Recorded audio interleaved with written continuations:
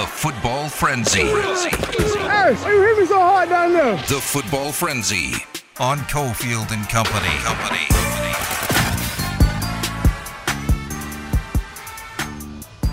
It is Cofield and Company down here at Twin Peaks in Henderson.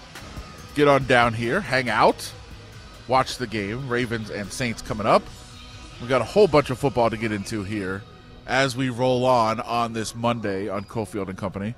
Still shook. Went to break way too early. Threw everything off.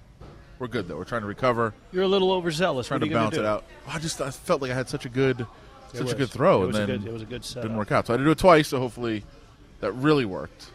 Really kept people engaged by doing it 2 times.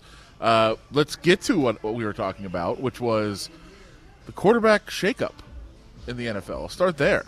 We'll get into the Raiders in just a second, but quarterback is a weird position right now in the NFL. It's a whole new era, a lot of new guys emerging. We saw Patrick Mahomes last night beat Patrick Mahomes. That was incredible. Aaron Rodgers, we thought it was going to be kind of not the breakout game, but the return to order game for Aaron Rodgers. He talked last week. I often talk about the Pat McAfee Show, which is a show I watch pretty much every day, and Aaron Rodgers does Tuesdays. And last week he just kind of said, look, we thought we were going to get some guys, and looks like we're not. So this is who we have. We're going forward with this crew. Nothing at the trade deadline. Didn't add anybody. They tried to get Chase Claypool. They didn't. They tried to get Darren Waller from the Raiders. We can address that too. But they did. Didn't work out. And so this is the team we have, and we just know we've got to get out there in the field and play. And they had a perfect opportunity against a Detroit team that can't defend anyone. So Rodgers is going to be able to have a massive game. Did he? Ha! No. One of my favorite sites, Adam, since we're talking about quarterback shakeups. And I know you're a pro football focused guy, but I also know that you appreciate my favorite site is the Sports References, Pro Football Reference, Pro Basketball Reference. They have their own rating system. The top 3 quarterback ratings: Tua, Jalen, Geno. It's wild. I'd By love the way, to see it. I'll say this right now. Mahomes is great again. I'm okay with that. Jalen Hurts has been fantastic all year. How is Tua not the MVP? Why is he not being discussed? He is the MVP. Yes. You saw what happened when he wasn't there. They are 6-0 in games he starts and finishes. They're 0-3 when he doesn't. He is the MVP right now. And maybe Jalen Hurts. I can understand. I'm just looking here. It says 7 games started, 6-1 is his record. I said when he finished. Oh, when he finished. Okay, my bad. Yeah. I apologize. When he starts and finishes. I apologize. Yeah. Okay. 6-0. Mm-hmm. And when he left the game against Cincinnati and they lost. Which of the 3 are you most happy for, though? Like you personally, football fan Adam. Well, I think Jalen Hurts is a very cool story. Okay, so Jalen Hurts is a cool story. So is Geno. I just it's more so the fact that there's so many people that were doubting Geno, and last year when Seattle came here. And he was in for Russell at that time, Russell Wilson. I was about to say Westbrook. I was like, he can still start in the NFL. It's just a matter of consistency. It's a matter of repetition. It's a matter of getting right back on the horse. And there's so many people Seattle's done. They're not going out and they're not getting anybody. They're really going to depend on Geno Smith? And I was like, yeah. Why not? Now, I did not think that Seattle would be leading the NFC West. Well, they're not going to win the NFC West. I still don't think they're good.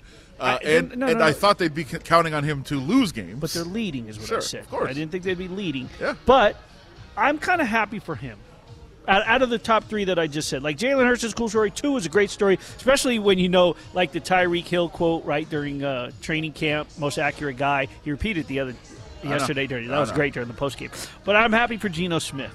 And then you put somebody down. Who did you say going out? Didn't you bring up Justin Fields' name? Yes.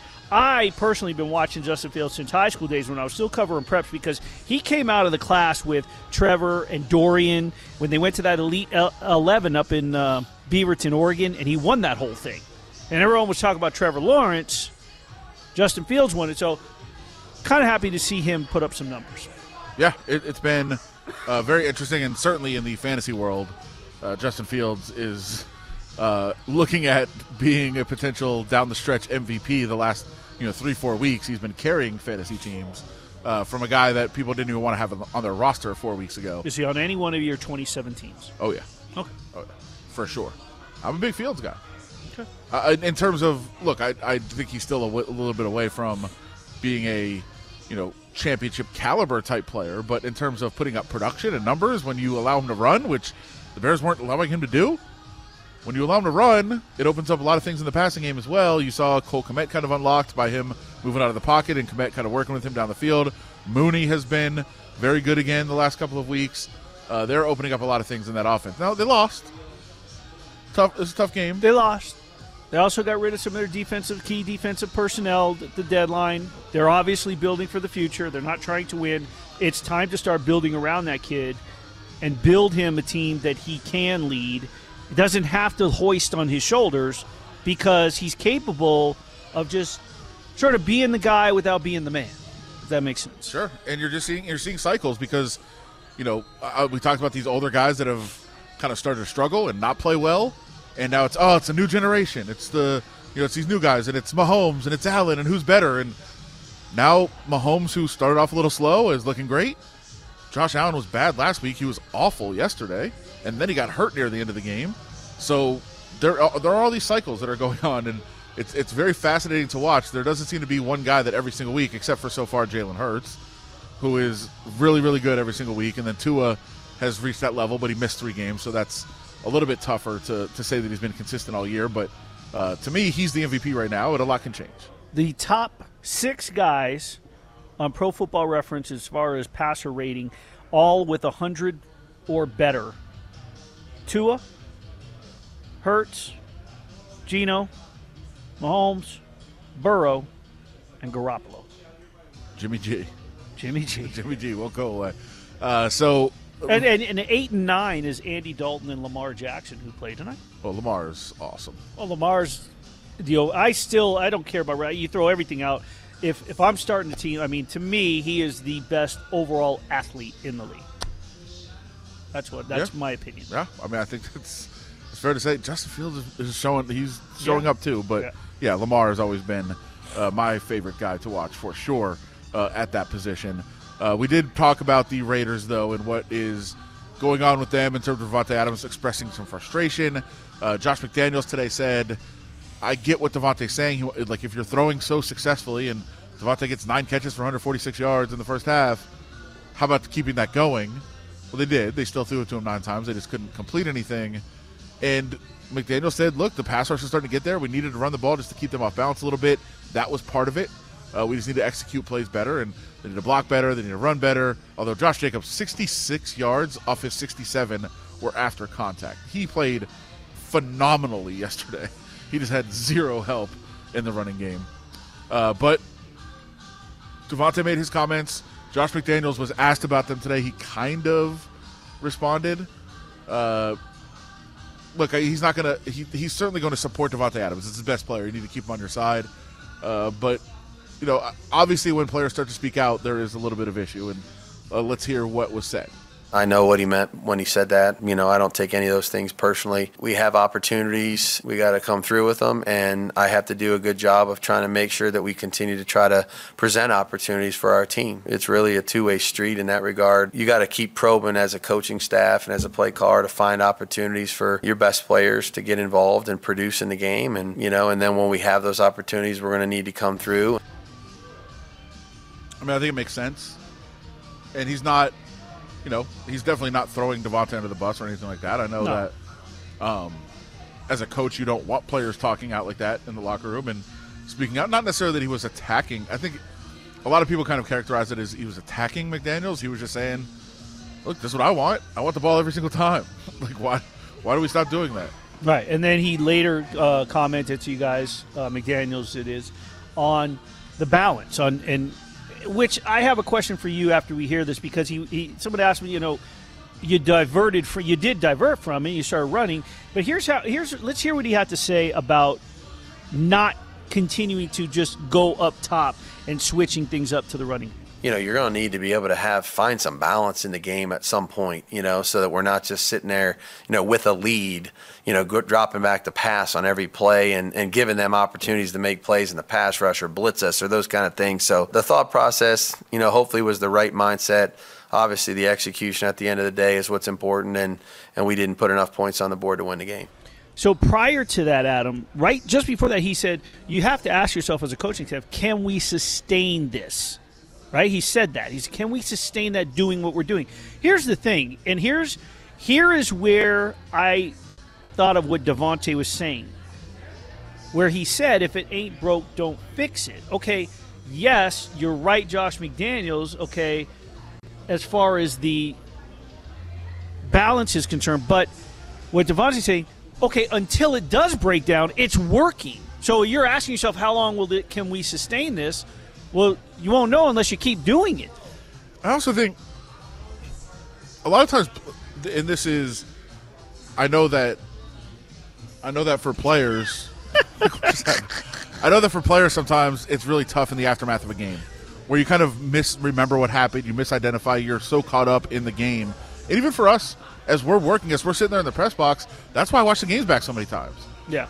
Because you can watch something and there's a narrative in your mind and you're watching someone saying, what is going on here? What is going on here? What is going on here?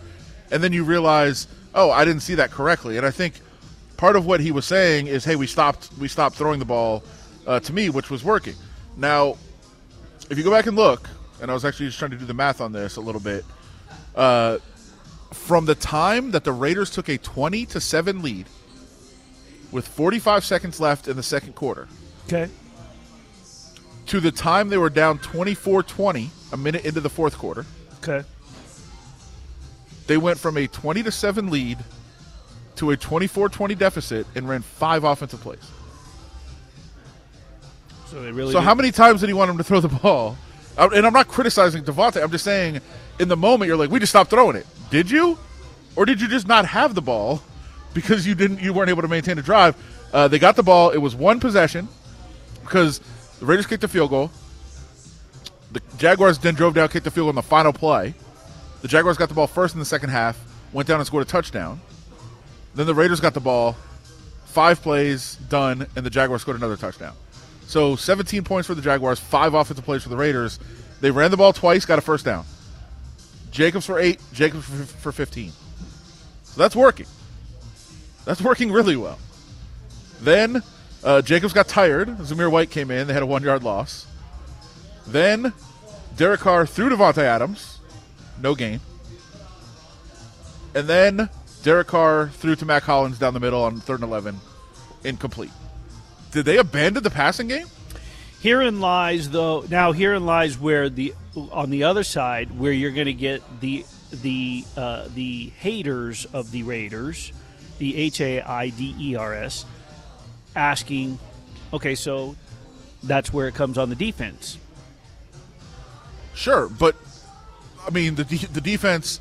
They give up that field goal drive. That was rough. They give it the 2 touchdown drives. Sure, you can point to that. Absolutely. But the offense did have a chance. Yep. They had the ball. Twice. They couldn't maintain a drive. And by the way, now the defense has been on the field for how many plays? The offense doesn't get first downs. They don't pick up anything. And now the defense is right back on the field. And we were seeing that, what was it, 2 seasons ago? Or where they weren't giving them enough time and they were coming out exhausted? Yeah. Perhaps that's an issue that needs to be addressed also in the second half of these games when you're up 17, that, well, they need to sustain and hold those leads. Well, yeah, but your offense needs to keep the gas pedal pushed to the floor and stay on the field so your defense all of a sudden isn't having to control the entire second half. And to your point of, okay, it's the defense. All right, so it's 24-20. Now, my point I was saying. No, okay, but I'm saying if you say, okay, it's the defense, now you're down 24-20, okay, well, then you get the ball again, down 24-20, you barely get to midfield, and then the defense gets a stop, gets you the ball back. 3 and out. And then the defense gets, well, they didn't get a stop. They got a missed field goal. Right. No points. And then you get the ball, and you go 3 and out. And then the defense gets a stop, and you go 3 and out. And then the defense holds them to a field goal, and you go 4 and out. The last 3 possessions for Jacksonville were punt, missed field goal, field goal. So, in a sense, 3 points in the last 3 possessions. The last And you had the ball 4 times 5 and didn't possessions of the Raiders, punt, turnover on downs, fumble. score. Right. Gotta And produce. and by the way, it wasn't a fumble. It was the desperation. Technically it's a fumble, but- But yeah, I'm so, reading off the So, yes, you can say the middle of the game, the defense let you down and give up 17 points on 3 drives, and that was a really tough stretch. But then they did not allow another point, and you had the ball 4 times and got 0 points. 0 points. The side of the ball that everybody said that you invested in, that's so good, that just needs a little bit of help from the defense. You had 4 drives and 0 points, and the defense didn't allow a point over that stretch. So it's everything working together. And you get what Devontae Adams was saying, but they didn't go away from the passing game. They just didn't have the ball. to stick with. Then the passing game failed them in the fourth quarter. So that's really what was happening here. And the running game that you think, oh, they just went to the run, did they? Because they ran twice for over 25 yards, and then you went 3 and out from there on 2 passes. So it is everyone. Everyone has blame. You can look at everything. I put more on the offense because that's the side that's supposed to be carrying them, that's supposed to be making all the money, that is supposed to be the better side of the ball. But there is plenty of blame to go around for everybody with this Raiders team. We'll keep continuing to talk about the Raiders and what is going on with them. And Why who are they snuck 2-6? This guy that snuck in behind you. Some guy came in to join us, save the day for us. We'll talk to him. John Von Tobel coming up in a little bit. We'll continue at Twin Peaks on this Monday. Wednesdays, it's the Marcus Arroyo Radio Show at 6 p.m. right here on ESPN Las Vegas. Back to throw Brookfield. Got time. Now he looks, steps up, throws, got a wide open Nick Williams at the 30. He's at the 20. He's at the 10. He's at the 5. Touchdown UNLV. Hanging at Twin Peaks for Monday Night Football. It's Cofield and Company. It is Cofield and Company. Adam Hill, Willie Ramirez down here at Twin Peaks. You should be too. Monday Night Football coming up. Ravens and Saints, a pretty intriguing football game, but it doesn't even matter when you're down here. It's just a good time anyway. As I said, Willie Ramirez here for the show. John Von Tobel, a celebrity in the house, so we're very excited that you just dropped by. How you doing, sir? Good. Got a good. I can't even talk. I'm so excited. Yeah. Got a big day today. 15 NBA games. We got college basketball getting started. You're still doing that NBA thing? Monday night. Yeah, unfortunately. Can I tell you, by the way, when you're like on I think it was Saturday night or Sunday, whatever it was, when you're sweating out, there's 3 seconds left on the clock, and you need OG Anunoby to get inside of 4 points because he committed a foul, and I just need you to hit a 3 at the buzzer for no point whatsoever, and he does. Man, what a rush. Is that your favorite player now? Did you feel no. like Keanu Reeves outside the bar in Hardball? I've never seen the movie. What? You'd have to explain that What to me. movie is that? Yeah. You never seen Hardball? Is that when he's a coach of the youth league team? Is that when he goes into the computer system and is the No, one? it's the bus one, I think. He's a degenerate gambler, and he owes a bunch of money, and he goes to this guy who owns a law firm. I think it was a law firm, and he says, "Oh, I got something. I'll pay you $500 a week to coach these kids," and it's in the inner city All right. Chicago. I have seen this. Okay, yeah. And G-Baby dies. Yes, I do. Yeah. I do know what you're talking about. But he's in deep to the bookies. He goes to one to pay off the other, and he's outside and he's watching in the window, and it's like the Bulls have never covered against Miami or something, whatever the trend is. And at the last second, he changes his bet and he takes the Bulls, and they hit a 3 at the buzzer to cover inside the number, and he can pay off the other book. Is it a more realistic betting movie than Uncut Gems, which infuriated me from the No. Talking about, awful sports betting perspective? I bet the Lakers to win the tip-off this morning. Yeah, the opening Plus tip. money. Yes, as part of a parlay, which was just preposterous in every way. And the fact that Connecticut had sports betting and they didn't yet. Right. Come on. A lot of problems with the movie. Hardball on Rotten Tomatoes, Willie, 41%? Is that good? No. Oh. 41%, that'd be out of It's on 100. a scale of 100. I don't really care what Rotten Tomatoes Oh, is. I do. But but you've seen the usually movie, so it pretty doesn't good. matter. Yeah, but I'd like to be backed up if it was good or not by some of these sites. I actually think it's pretty good. I UNLV. bet you can't guess the last Keanu Reeves movie I've seen. I'm gonna say Bill and Ted something or another. yeah, the new Bill and Ted. SpongeBob, Sponge Out of Water. What is he in that? He's like some deity or something like that that's like floats and glows and whatnot. Yeah, he plays himself. Oof, that sounds bad. What's up with the royalty dropping in here today? It's true. We've got a. I mean, look, Willie is famous and big time. Jordan Ramirez, even more big time than you, for sure. Major. He's here. He's here. He popped in. You never know who's going to enter. Something tells me he's not down here for the four of us. Exactly. It may be for the servers. Yes, might be scouting. It's fine. UNLV football. I'll just switch over right now. Not a great performance on Saturday. I thought they did well enough late in the second half to give themselves some chances. But certainly Brumfield was a bit rusty. There were some questionable decisions that he made, especially in the first half. There was one in the third quarter as well. They just couldn't find that opportunity to take the lead, to take over the game. They came back from 14-0 down, 14-10 loss, and a big missed opportunity when the Aztecs dropped a punt. And when I say that, I mean the punter caught the snap and then just dropped it. Right. I was really surprised he gave up so quickly. It was really weird. And there was no heat on him. He just kind of fell on the ball. Right. Just pick it up and kick it. Try something there. And UNLV couldn't take advantage of that. But I thought, look, they weren't blown out. It was an encouraging game. But I do believe that Marcus Arroyo Willie thinks that they're past that. And they should be past that. They shouldn't be encouraged by close losses anymore. No, and because they endured that last year, and that was the big thing with this team, was that they were right there in the doorstep. They fought tooth and nail to the end. They lost how many? I think it was 6 one-score games.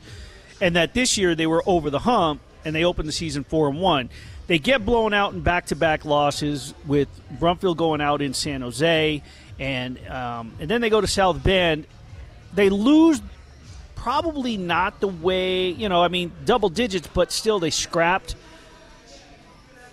After a bye week, I think that Marcus definitely thought that they could go in there and beat San Diego State. And it sounds like, you were there, it sounds like they played well enough in the second half. If they could have put together 60 minutes and not fallen behind, that, they could have won that game. It's another one of those winnable games that they just, let slip through their fingers. And you look back on it and say, if we did this, if we did this, if we did that. Now they got 3 games left. 2 games to become bowl eligible. This one's going to be tough. Fresno State's not going to be easy because they've improved as the season has gone on. Yeah, well, they got healthy, Jake, right? They got Jake Haener back. Yeah, got Jake Haener back. But they also there wasn't a lot. How promising did we really think? Fresno State, were they favored at the beginning? They're the second choice betting wise. I got a ticket on them at 3-1. I bet them before the season started.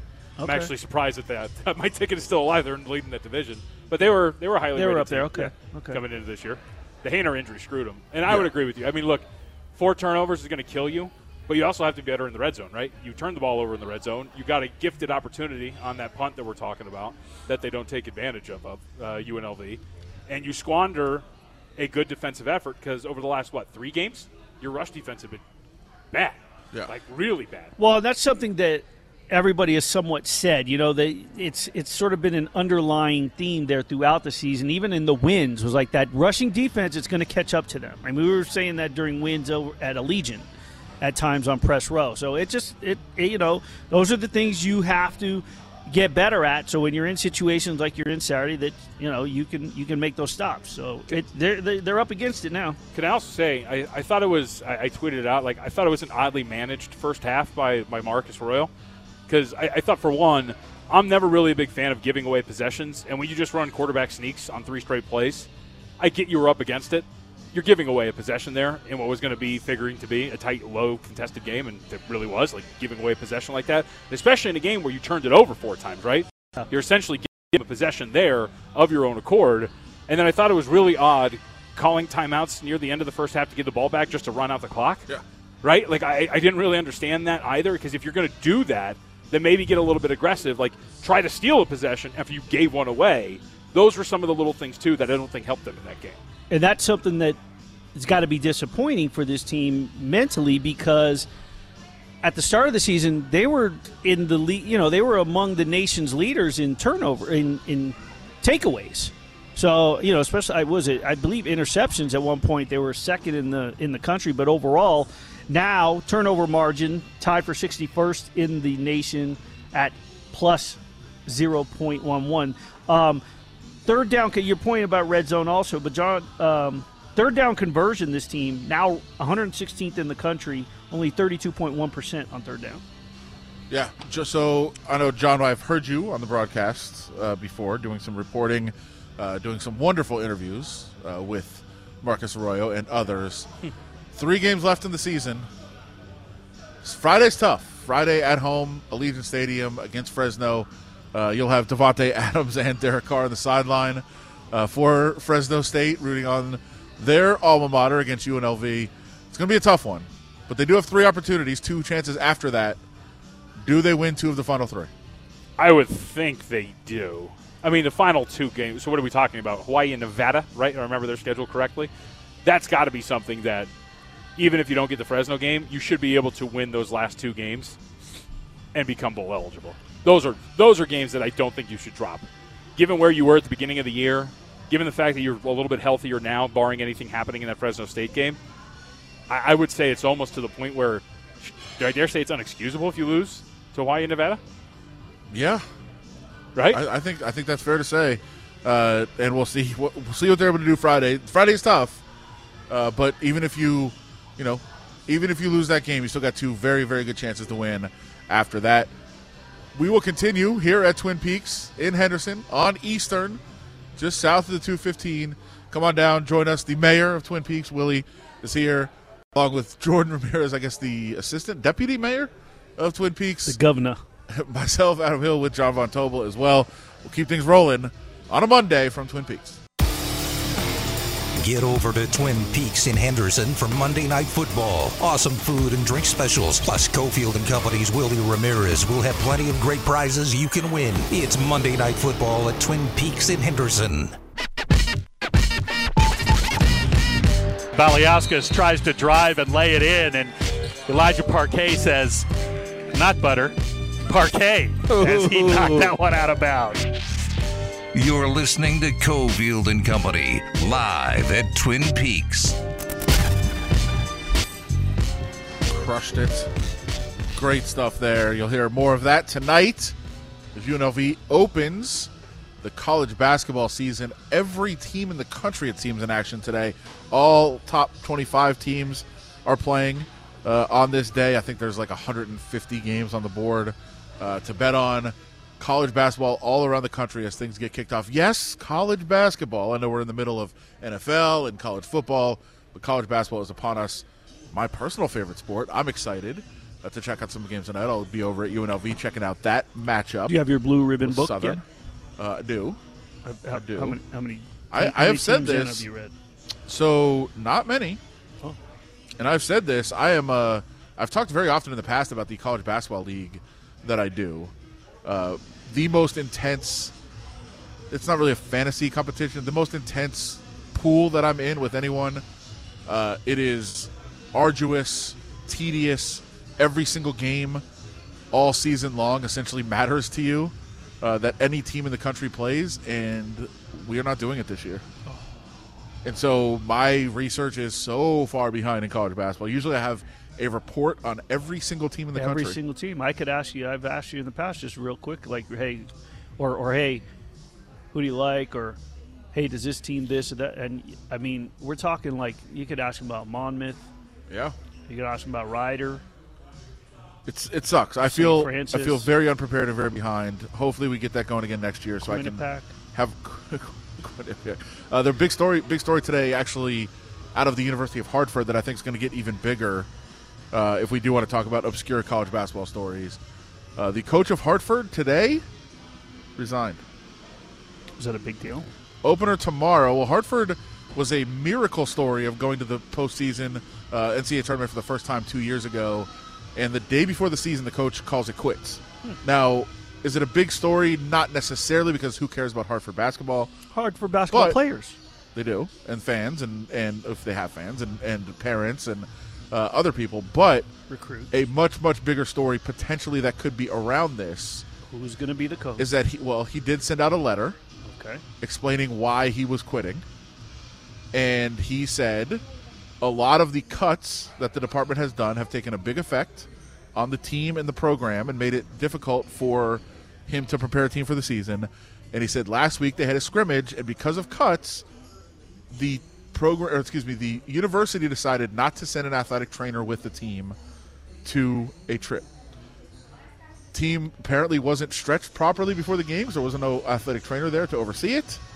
There was an injury that he believes could have been prevented, and he also believes could have been mitigated, in terms of less damage being done to the player had there been an athletic trainer there to kind of take a look at it and oversee the process of stabilizing the injury and all of that. And so he said, because you are cutting back and affecting potentially the health of my players, I will not coach this team. So that could end up being a big story in college athletics in terms of smaller schools and cutbacks and that sort of thing and how that is managed. I am now looking up Sacred Heart -1 at Hartford tomorrow. There's no way it's still on the board. I'm looking at it. There's a couple of places you can get it. Wow. That seems strange. I don't even know. I don't see any local establishments on the line service I'm looking at, but yeah, you know. I would say with an allegation like that, I don't know that the game's being played. Oh, wow.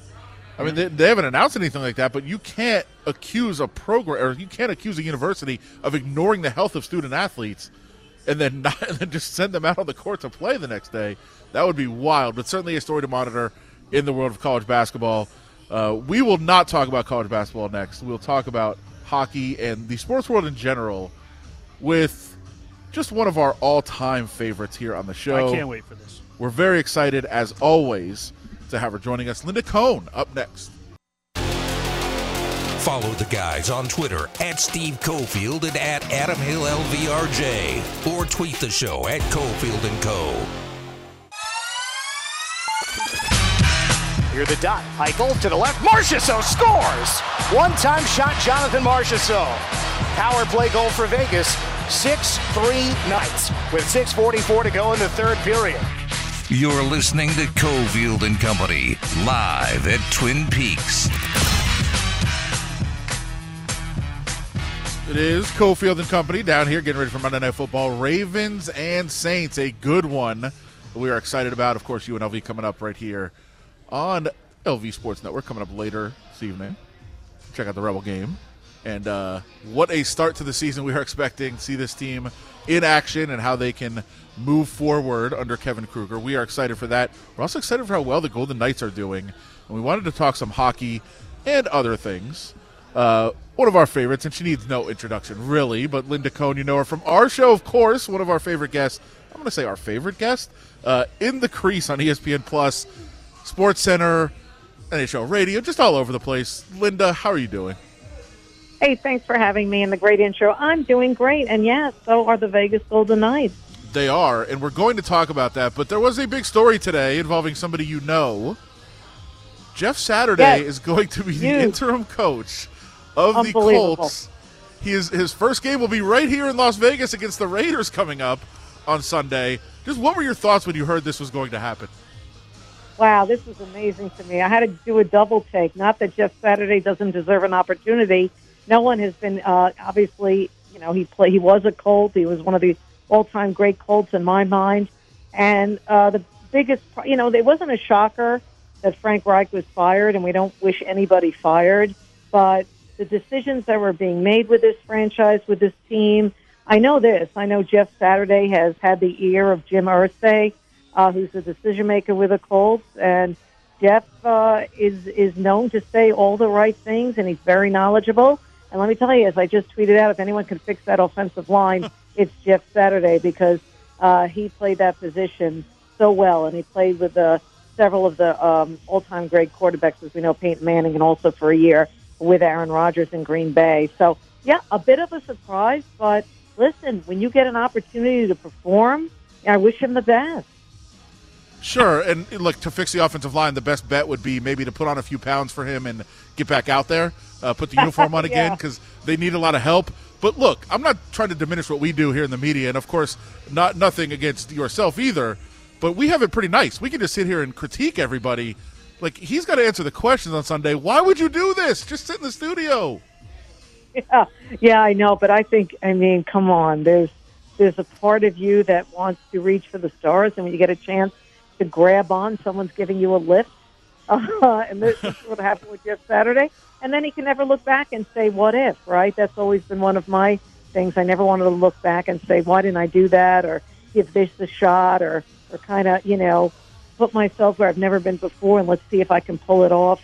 And I think that, I can't speak for Jeff Saturday, but he's just one of those great humans, too. I love working with him, but he's very knowledgeable, obviously, about the game.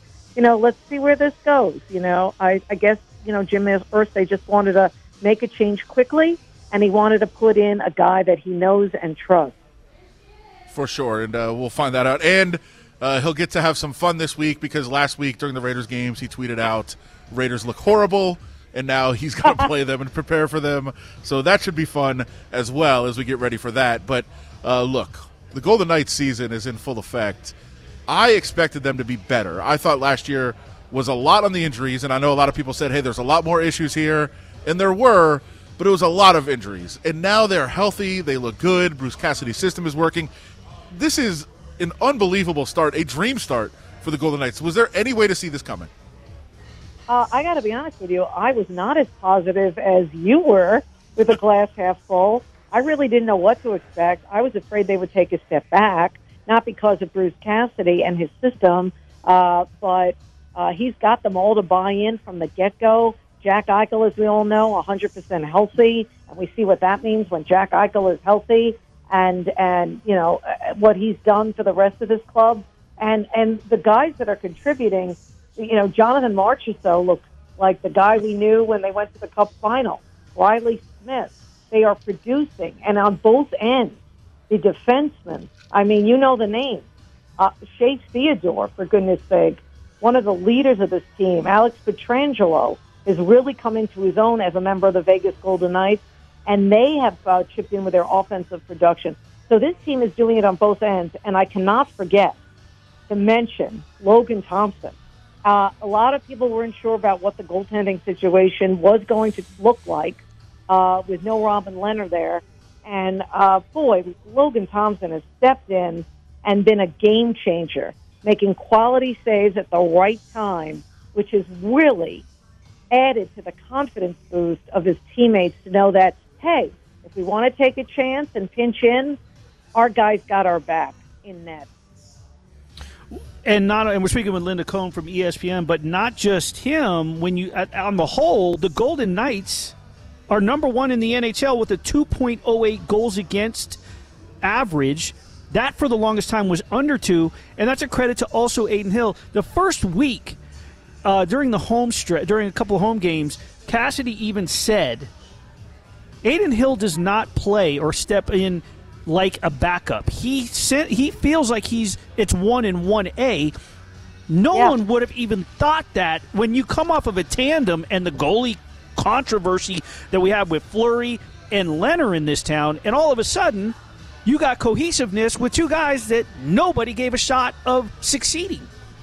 Yeah, it's really exciting, and they like each other, right? Adin Hill and Logan Thompson, they root for each other, which is always refreshing. And it's like they're in it together because they both have that same kind of story, as you greatly pointed out, that when they have a chip on their shoulder. But, Bruce Cassidy believes in them. And if you're looking for a weakness, not that I'm being negative Nelly over here, that weakness, which was having their special teams, right? It was never super weak, but it can always be better. And it was good to hear Bruce Cassidy say, I think he said it today, the fact that he likes the way special teams is trending.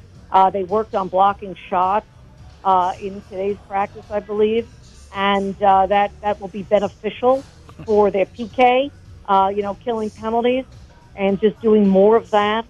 So he's really got them engaged. He's really got them working on other things, but they're finding ways. This team is never out of a game, as you guys know, and that offensive firepower, I know the league is on an uptick with that. Many teams, including the LA Kings where I'm at, LA is scoring goals like never before. But still, for the Vegas Golden Knights, they're never out of a game because so many guys can put the puck in the net. You talked about the story of Logan Thompson and how exciting this has been watching him early in the season. But we have seen, and I love Logan. I'm not suggesting this about him, but we have seen goalies get off to really good starts, be really impressive, have a nice run, and then not be able to sustain it. Like, do you think his run is sustainable the way we're seeing him play right now? Yeah, well, I think it's definitely sustainable. Do you know why? Because the team that's around him, the team that's in front of him, the team that supports him. That's how. And it's just such a rippling effect. It goes from one end to the other. Games with Logan Thompson or Aiden Hill, for that matter, stepping up when the team needs the most. Well, guess what? Or the other way around. When, they let up a 4th spot, well, guess what? Guys like, Eichel, Smith, Theodore, Chandler Stevenson, one of my favorites, have their back and they win games 5-4, 6-4 at an empty net goal. That's what I'm telling you, and that goes a long way. Wow, and you're a goaltender, and I played the position, obviously not at this high level, but when you know your team still believes in you after you let in maybe 1 or 2 you might want back, that really helps your confidence, especially when you got stars around you that are never out of a game. Before we let you go, I got to ask you this. You mentioned Jack Eichel a couple of times, and, we heard it when he first got here. Other members of the media that we know back east or people we know, Adam and I both know people in Buffalo, oh, boy, you're going to have a handful there. But you know what? When things were going good and he was playing injured, people loved him. The media loved him in Buffalo. And when he wanted his surgery, all of a sudden he was selfish. We've heard nothing but good things about how this guy is a great locker room guy. I think it was a benefit for both the Sabres and Jack Eichel that he find a new environment. Yeah, it was one of those really great deals, right? For instance, because there was some other pieces, as we know, going toward Buffalo's way, and Buffalo is, so far it's early, but overachieving, you might say, ahead of schedule a little bit. But I've always been a fan of Jack Eichel. I had the wonderful opportunity to cover the NHL draft when both Connor McDavid and Jack Eichel were drafted, 1 and 2, and I spoke to them multiple times, each of them. And, Jack Eichel is just a born leader, and all he wants to do is win. And he was used to winning in college, obviously. And then, it was a tough transition going to Buffalo where all basically they did was lose. And he felt like he could not do anything. He could not prevent it. He was doing everything he could. And then, of course, the neck injury. And what's wrong with a player taking matters into his own hands? It's his life. It's his career. I had no problem with that. And you know what? I've always said this to people when people want to say, oh, I heard about this player, Linda, and, this and that. And I go, listen, yeah, I'm lucky enough to be in the business where I have an opportunity to meet particular athletes or players. Yes, I get it, but that's how I judge them. So you cannot automatically paint with the same brush when some media people say, oh, this guy, you're going to be in trouble with this guy. Let me make let me make that decision, okay? But thanks for letting me know. Linda, we always appreciate hearing your opinions on everything. Definitely check out In the Crease all the time. It's such great highlights, such good coverage of the NHL. SportsCenter, of course. But I think the most important thing, you're a TikToker? Oh, I'm on it now, but barely. I'm working on a new project. I'm trying to figure this out with my son. We love the NFL. We bond over the NFL.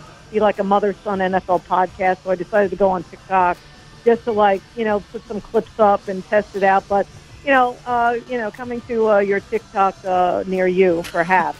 Sure, but now everyone's on TikTok, for goodness sake. It's crazy stuff. And by the way, may I go on record of being shocked about, I really thought the Raiders were going to be better. I'm a big Josh McDaniels fan. I don't know what the heck's going on there. I'm stunned. I think, it's one of the biggest shockers, and I know you guys live it. Daily, but we'll see what happens next week. But they're running out of time. They certainly are, and so are we. But we really, really appreciate the time. Thank you so much, as always. We love every time you're on the show. Follow her everywhere. Check out In the Crease, ESPN Plus, SportsCenter, everywhere. Linda Cohn. We'll talk to you again soon. When we come back live from Twin Peaks Monday night, getting ready for Monday Night Football.